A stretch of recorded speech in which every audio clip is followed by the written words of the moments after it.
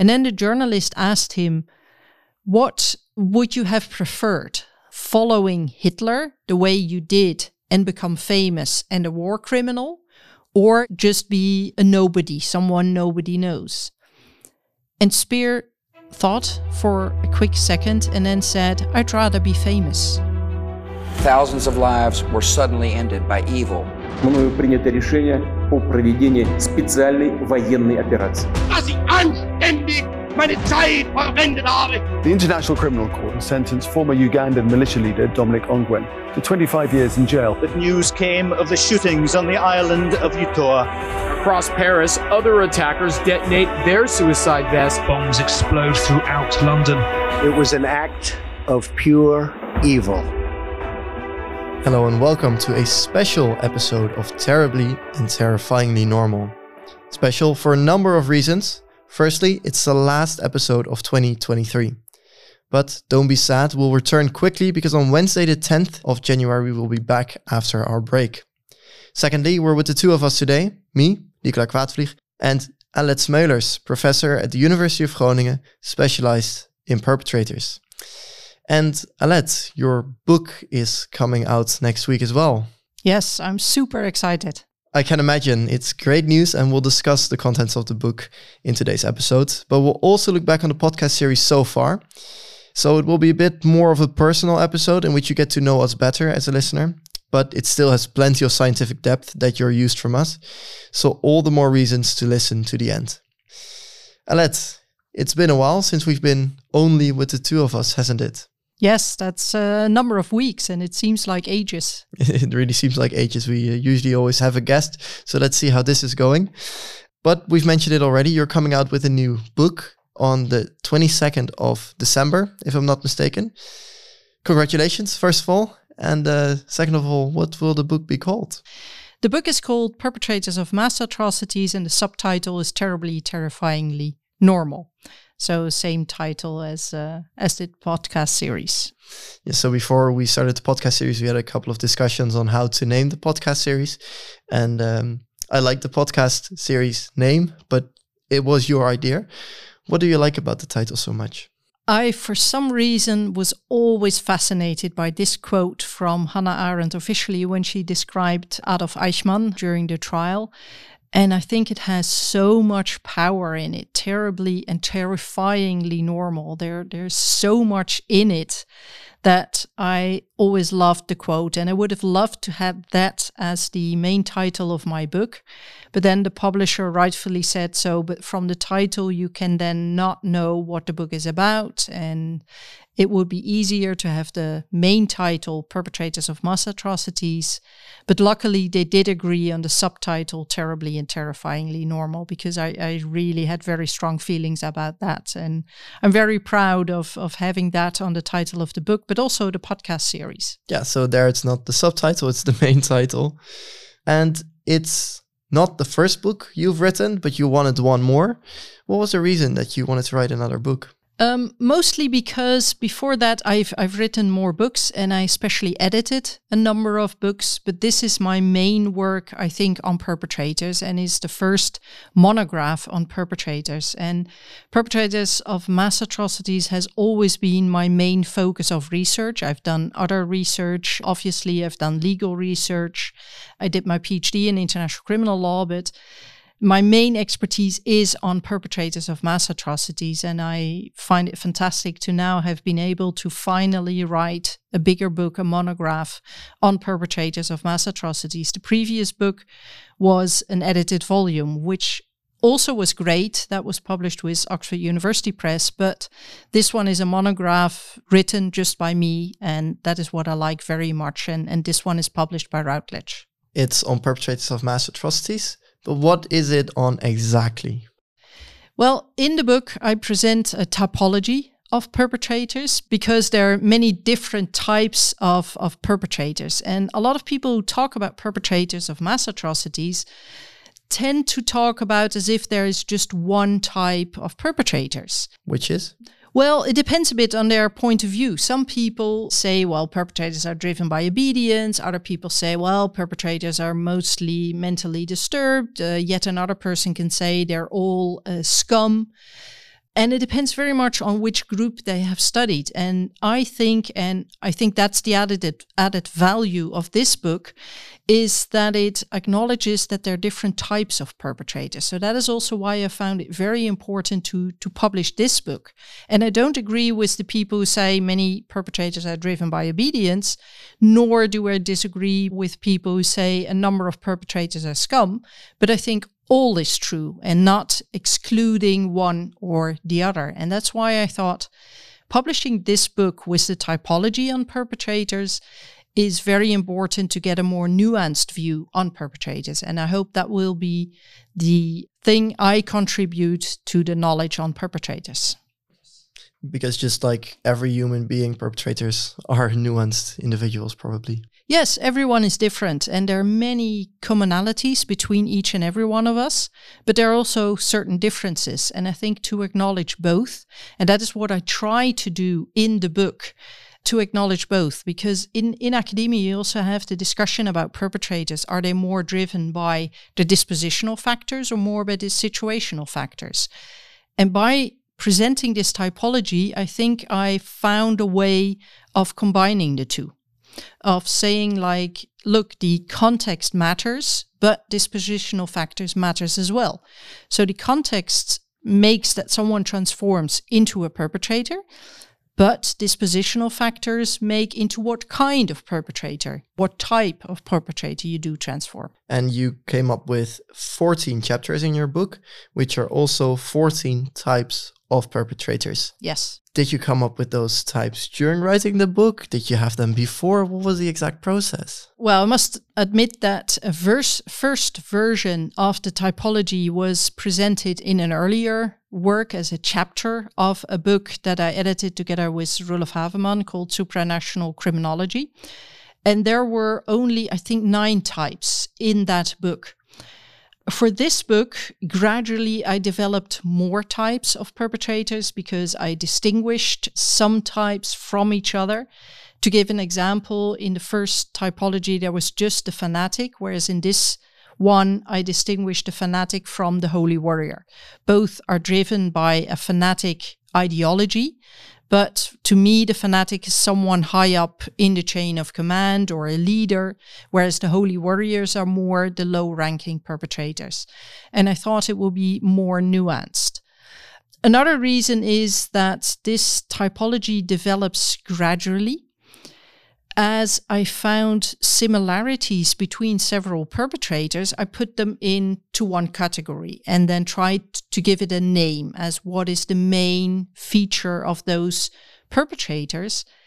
And then along the way, when I found more perpetrators, I checked whether they fitted in the existing types or not, whether I should broaden the type or narrow it further down or create a new type. So that is a gradual process.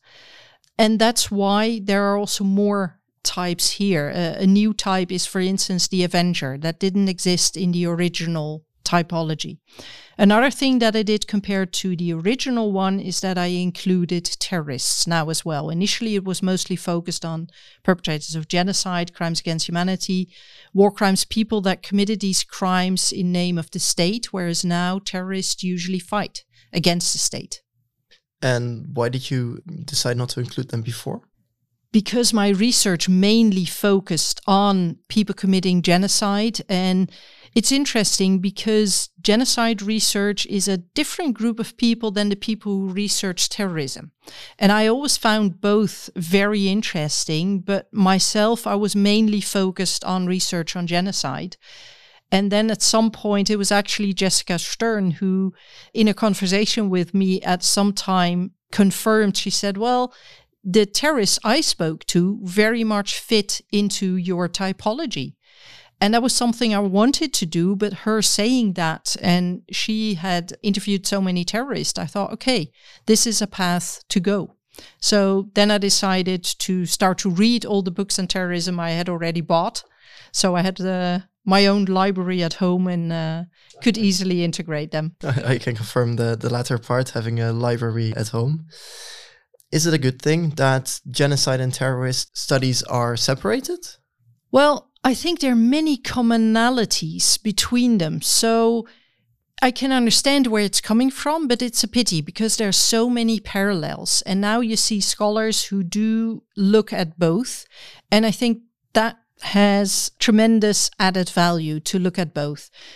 But you still see, if you look, for instance, at conferences, that there are very often conferences that are either focused on more state crime types of criminality and others that are more focused on terrorism. So it's still a bit separate, but I think it will be important to get more together. Otherwise, you miss out on important information at the other camp, quote unquote. Yes. Yeah, absolutely. Yeah.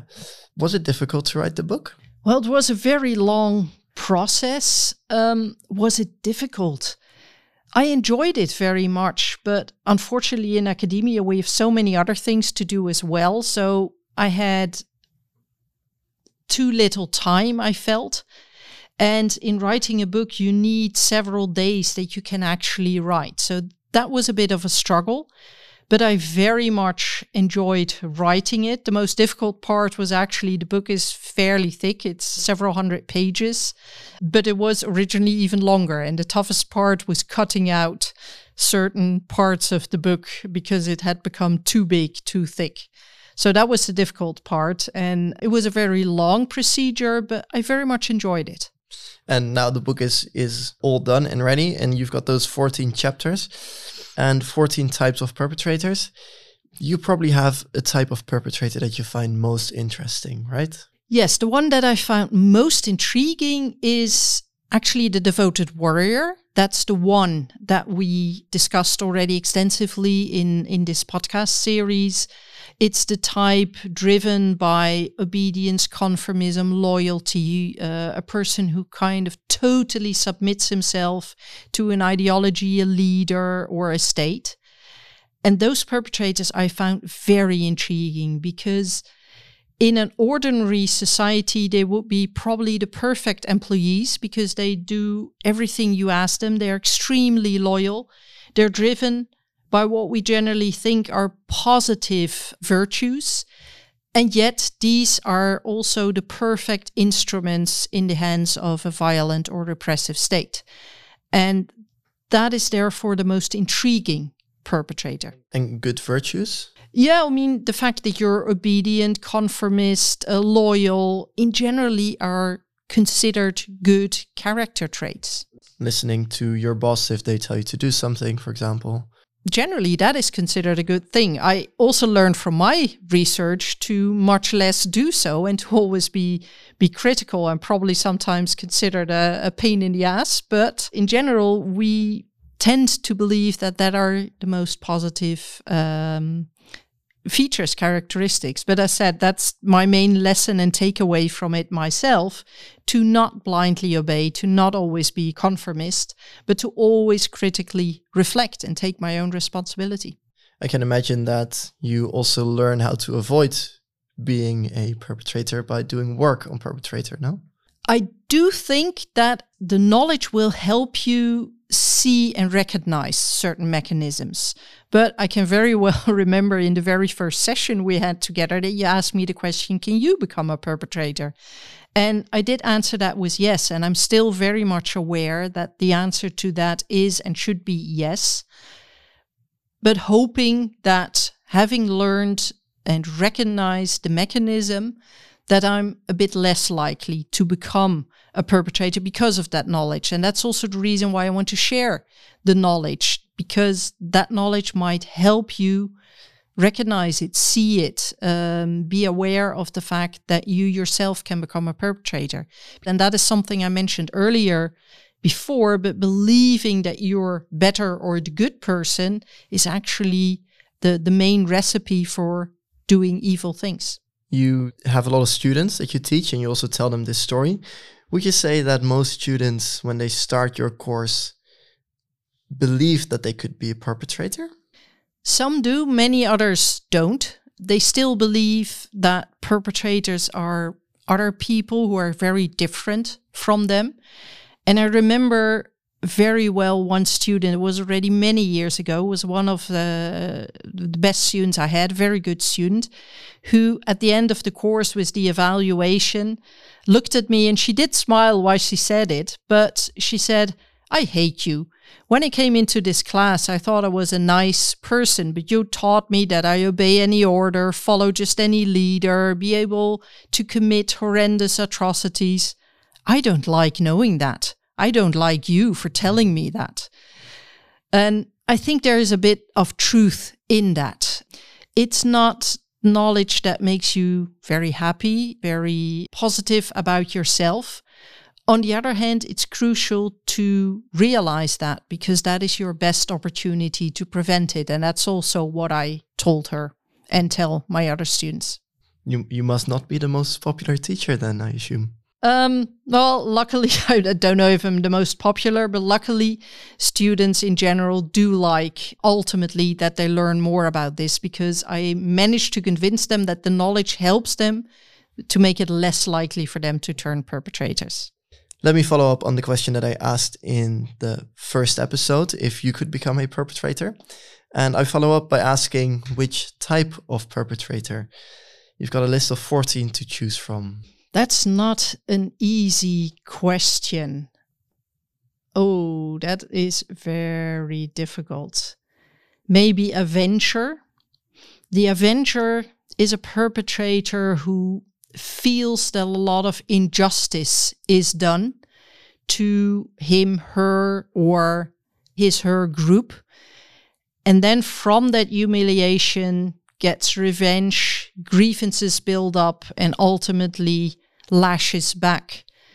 Maybe that would be a type of perpetrator I would be. I don't see myself as something like a careerist or a profiteer. Which are? Careerist is someone who's very strongly driven with the ambition to make a mark in history, to make themselves a career, much less driven by an ideology, and just following a leader that would put them in a position of power, who are very power hungry. And I definitely don't think I am one of those perpetrators or one of those people who wants to make a mark in that sense, or sees themselves as superior to others, because these perpetrators are driven strongly by narcissism, a status as well, and that's not really what I believe in. What would be an example of someone that does believe in this? Several examples are there. Goering is one, but also Albert Speer. Albert Speer was the architect under Adolf Hitler, and he was I would say a typical careerist. He wanted to make his mark in history. And so did Goering, by the way, because Goering, very interestingly, is that his mother, already when he was a small boy, said he will become a very famous man. And if it's not famous in a positive way, then it will be famous as a criminal, which ultimately indeed came true. But the same is true for Albert Speer. And Albert Speer did a lot to get in a position of power, to achieve attention from Adolf Hitler, to move up in the chain of command. And he also in Nuremberg managed to, and I think that's also typical for a careerist, realize that the career path he had taken was about to end because of the fall of Nazi Germany. But then he managed to kind of make a new career and became almost Germans' favorite Nazi, in the sense that he acknowledged that the Nazis were wrong, acknowledged that he could have known, but did not acknowledge that he actually had known. So in that way, he made an excuse for himself, which was embraced by a lot of German people, because they said, well, if a famous Nazi didn't know what was going on and could use that excuse, we definitely could use that as well. So there he made himself another career and was in fact very proud of that. And just before he died, he had an interview with the BBC, And after the interview, he stood together with the journalist who had the interview with him. And then the journalist asked him, what would you have preferred? Following Hitler the way you did and become famous and a war criminal, or just be a nobody, someone nobody knows? And Speer thought for a quick second and then said, I'd rather be famous. And I think that says a lot, that he wanted the fame. He really attached to fame, to status, being someone. In your book, you also give him as an example of a careerist, but you also give many other examples of all types of perpetrators. Who do you find the most interesting perpetrator? Most interesting perpetrator? That's also a difficult question. Another question which would be easier, not most interesting, but the one that shocked me most. Can I answer that first? Sure. That was, in a way, Josef Mengele. And Josef Mengele was one of the Nazi doctors who, in Auschwitz, conducted a lot of horrendous experiments on inmates in Auschwitz. And he was not the only doctor who conducted these experiments. There were quite a few others. But Josef Mengele became the most famous one of them. And he conducted experiments on twins, actually. And did the most horrible things. But what struck me about him, and I found that horrible to read his stories. Of course, the crimes he committed were horrendous.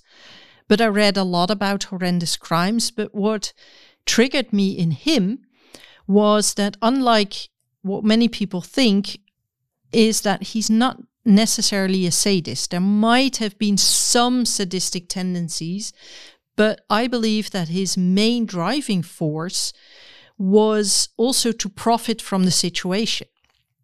And Josef Mengele wanted to become a famous scientist and wanted to become a professor.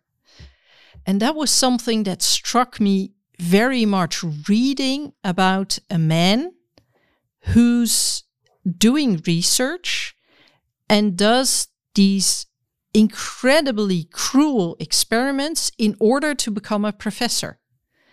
Reading that, being a professor myself, thinking that this guy did that to get in a similar position that I am in. And that was, I don't know how to say what your words to use, but that came very close. And then you were like, ooh, this is awful. I think shocking is a great word. And that also makes me wonder, you've been doing this work for a long time. Are you still often shocked about what people do and are capable of? Sometimes yes, often no. What is also very awkward, maybe, is that the same mechanisms that help explain why perpetrators can keep committing these horrendous crimes also works for me as a scholar studying them, because you start to get used to it to a certain extent.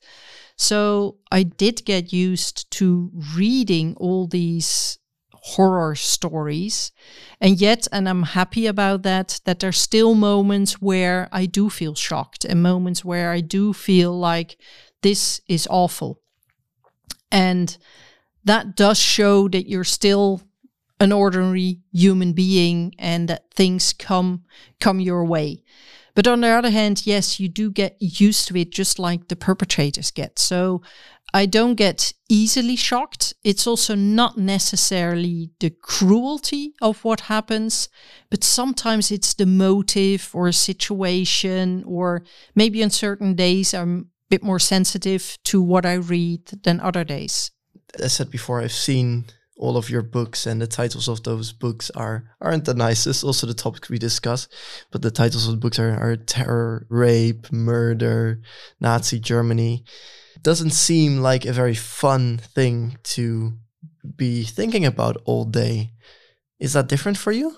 What drives me is the interest in wanting to understand why people can do that and how they can do that. And that driving force is so strong that I want to understand, and that triggers me, intrigues me, and makes me want to learn from it.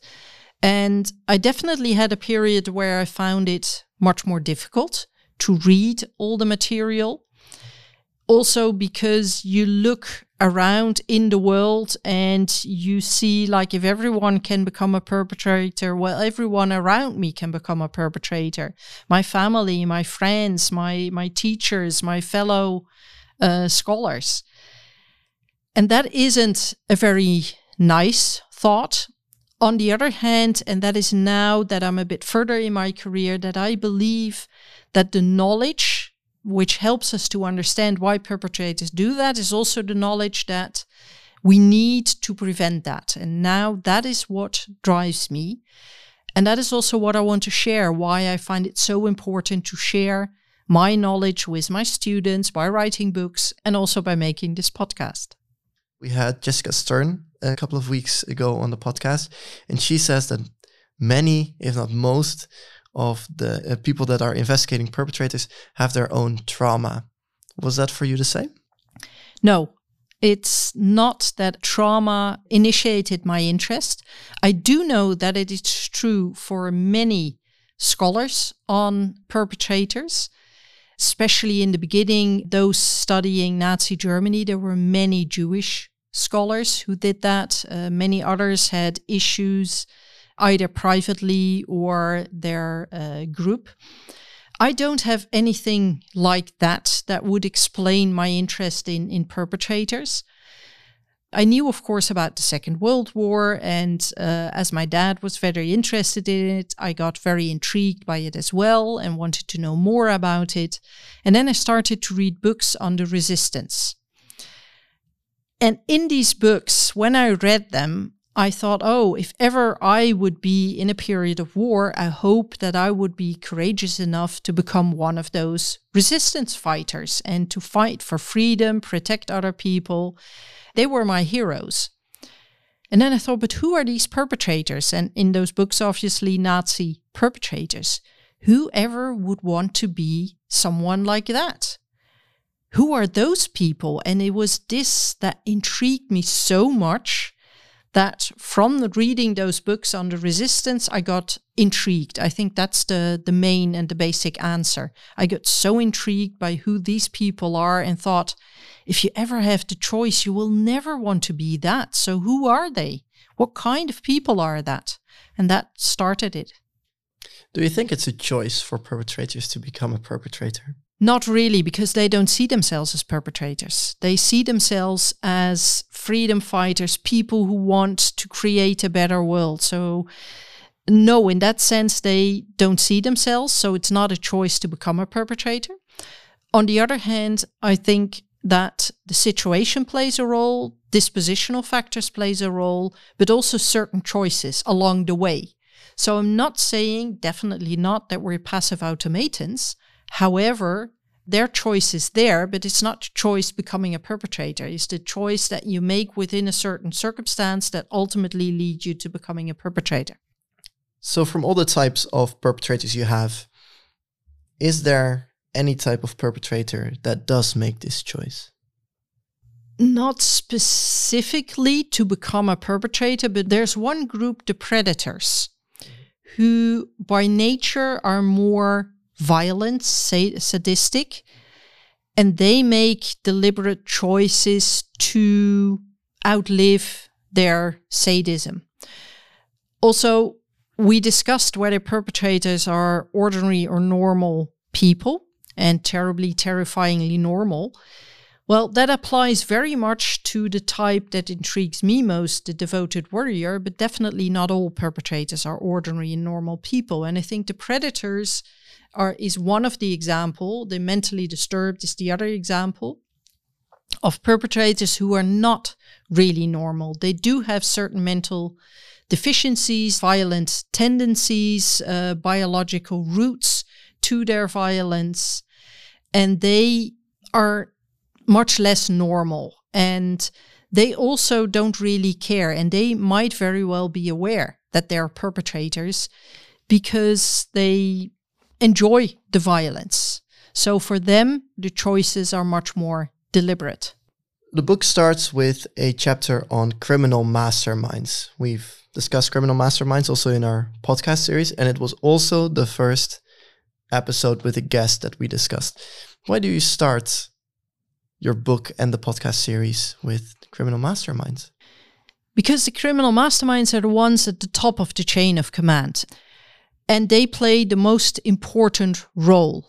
They set the scene. They are the toxic leader in a toxic triangle and are by far the most powerful ones.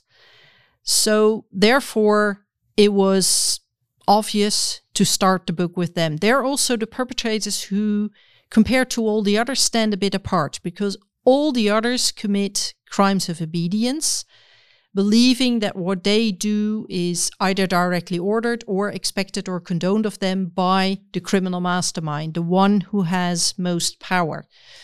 So therefore, that perpetrator stands apart, and that refers to people like Hitler, Stalin, Mao Zedong, Pol Pot, Saddam Hussein, the real leaders. And all others fit under that criminal mastermind. Without the people like Hitler, Stalin, Pol Pot, etc., all the other perpetrators wouldn't exist. Much less likely, because they create the circumstances. On the other hand, a man like Hitler or Stalin, Mao Zedong, could only rise to power in a fertile breeding ground. So you do need the others as well. And it's an interaction between the others. However, ultimately, they are the main face of the violence. Are they then also the most important ones to study? To a certain extent, yes. On the other extent, no, because they're not the only ones. The others make them also into who they are. So it's a dynamic between the criminal mastermind as the leader and the other perpetrators. And sometimes the leader is made more extreme because of the existence of the other ones. So many of the perpetrators are at the same time the foundation of a certain system as well as the product of a certain system. And it's this dynamic that is so interesting. And that is also maybe one of the main reasons I wrote the book. If you talk about Nazi Germany, many of the perpetrators said, well, I just followed orders. I was only a small cog in a big machine. Now, by making the typology, what I try to do is give a face to all these small cogs and bigger cogs and the biggest cogs in that machine, because they are all essential. And one makes the other running. Now, the criminal masterminds will be the biggest ones in the whole system, but the system couldn't function without the smaller ones. And the internal dynamic is crucial, and that is the other main reason I wrote the book, to get a better understanding of how these perpetrators interact and how diverse their motives can be and how important still their role is. You mentioned that basically all the perpetrators below the criminal masterminds follow orders and they are crimes of obedience. Still, you have one chapter 13, that's on followers and conformists. Are they then still a separate category? They're a separate type in the sense that for them, obedience and conformism is the only reason for them to follow a leader or a group. I put the followers I see as more driven by obedience and conformists as the ones driven more by group pressure. All the other perpetrators have additional motives. So you, for instance, have the careerists, the profiteers, the criminals, the predators. They all also are driven by self-interest to a large extent, whereas fanatics, true believers, holy warriors are driven strongly by an ideology as well. Then you have some separate types like the avenger driven by revenge, the compromised perpetrator driven by fear, the mentally disturbed driven by where mental deficiencies play a role. So they're all additional elements that play a role with all the others, whereas followers and conformists don't have these additional motives. They just go along, follow the flow. And that is, I find also striking, that in itself is enough to commit such horrendous crimes.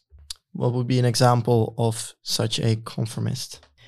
An example of such a conformist would be, well, the best example we discussed in the first session already, the book by Christopher Browning on Police Battalion 101, where he described them. But another example, which we also discussed already, were the perpetrators at My Lai, the American soldiers, who went into this village and then started shooting.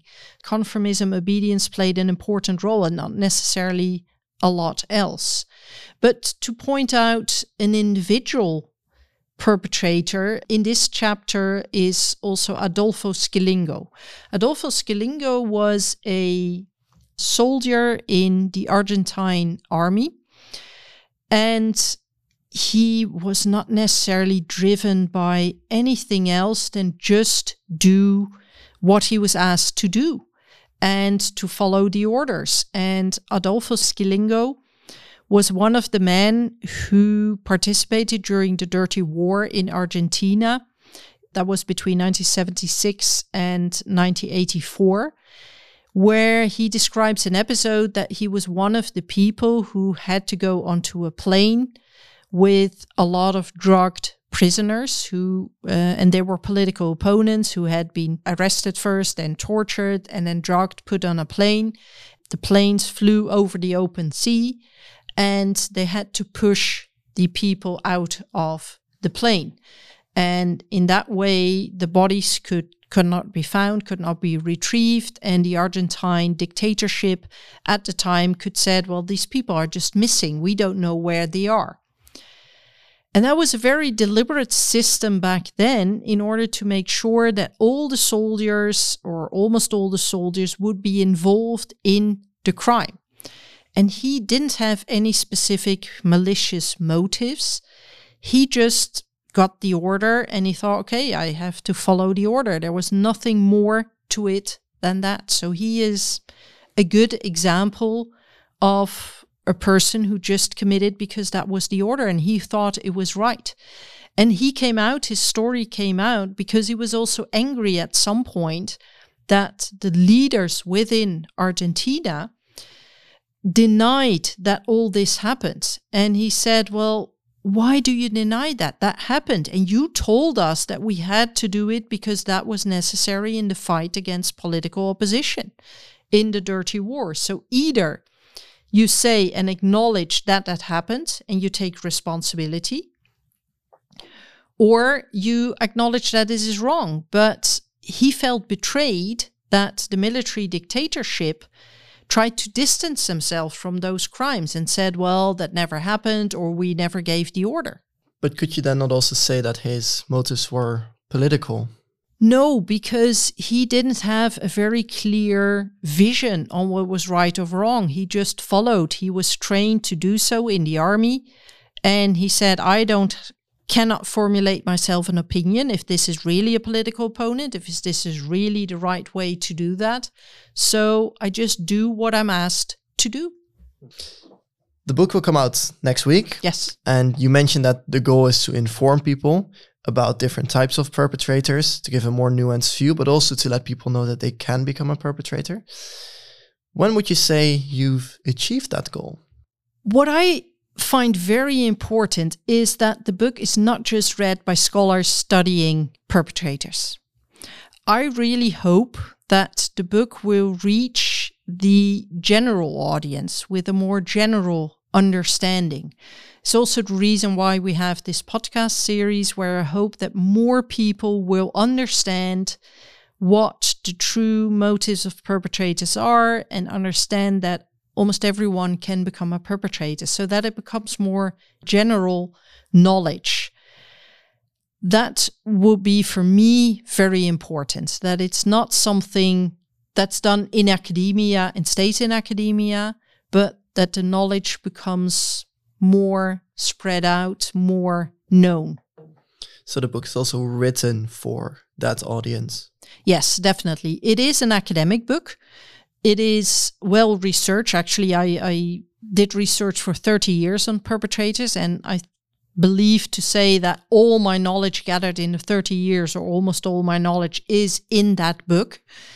So it is based on scientific theories, well researched, all that. So it is a scientific and academic book, but it's written in what I believe a very accessible language with a lot of case studies, which I hope will make it very appealing to a general public as well. And I do hope that despite the fact that it's a thick book, it will nevertheless be a book that will be bought by very regular, ordinary people who are not necessarily scholars within academia. Ordinary people has a completely different meaning to me right now, but I kind of get what you're trying to say. I can understand that. People can already pre-order the book. Yes. Where? They can order it via many bookstores, but also directly via Routledge, which is the publisher of the book. But Nicola, will you read the book? I will read the book. I've already read parts of the book. You've given me some chapters, some preliminary chapters to read as a preparation for this podcast series. They were really interesting, which is also one of the reasons to start this podcast. If I didn't find it interesting, we would have never done this together. So I will definitely read all the parts I haven't yet. And what are the most important takeaways that you either got from either reading the book or the podcast series? What are the highlights? What I was very surprised by is that I knew about your perspective, that everyone could become a perpetrator. So I was aware of that. But what I wasn't really aware of is that, or what I was really surprised by, is that all of our guests had basically this same idea. And that kind of shocked me. It was like, I was thinking, oh, it's just this one person that thinks everyone could become a perpetrator. The perpetrator are just normal people. But basically everyone that we talked to throughout the podcast series said the same. Not to say that everyone in the academic world will agree with this, but many more than I thought initially. Oh, that's interesting, because yes, it's definitely the predominant vision. There's some people who say not everyone can become it, but most people do believe everyone can become that. And were there particular guests or particular statements that interested you in, or triggered you, or made you think throughout the podcast? I liked all our guests, so that's very difficult to choose. But one episode that I really liked was the one with Mark Drumpel, where we talked about victims and perpetrators, which is the compromised individual in your book. And we talked about, for example, Ans van Dijk and Dominique Ongwen, who started off as victims, but then became perpetrators. And I find this a very interesting dynamic and very difficult to understand. When is someone a perpetrator and when are they a victim? I recommend everyone to listen to that episode, of course, if you haven't done so already. But to give a brief overview, Ans van Dijk was a Jewish woman in Second World War and was a victim. She got arrested for being a Jew, but then could save her own life basically by telling the Nazis where other Jews would be. And to protect herself, she decided to snitch on all those people. And at the end of the war, she got the death penalty for doing so. And on the one hand, that's very fair because she was responsible for the murder of many Jews.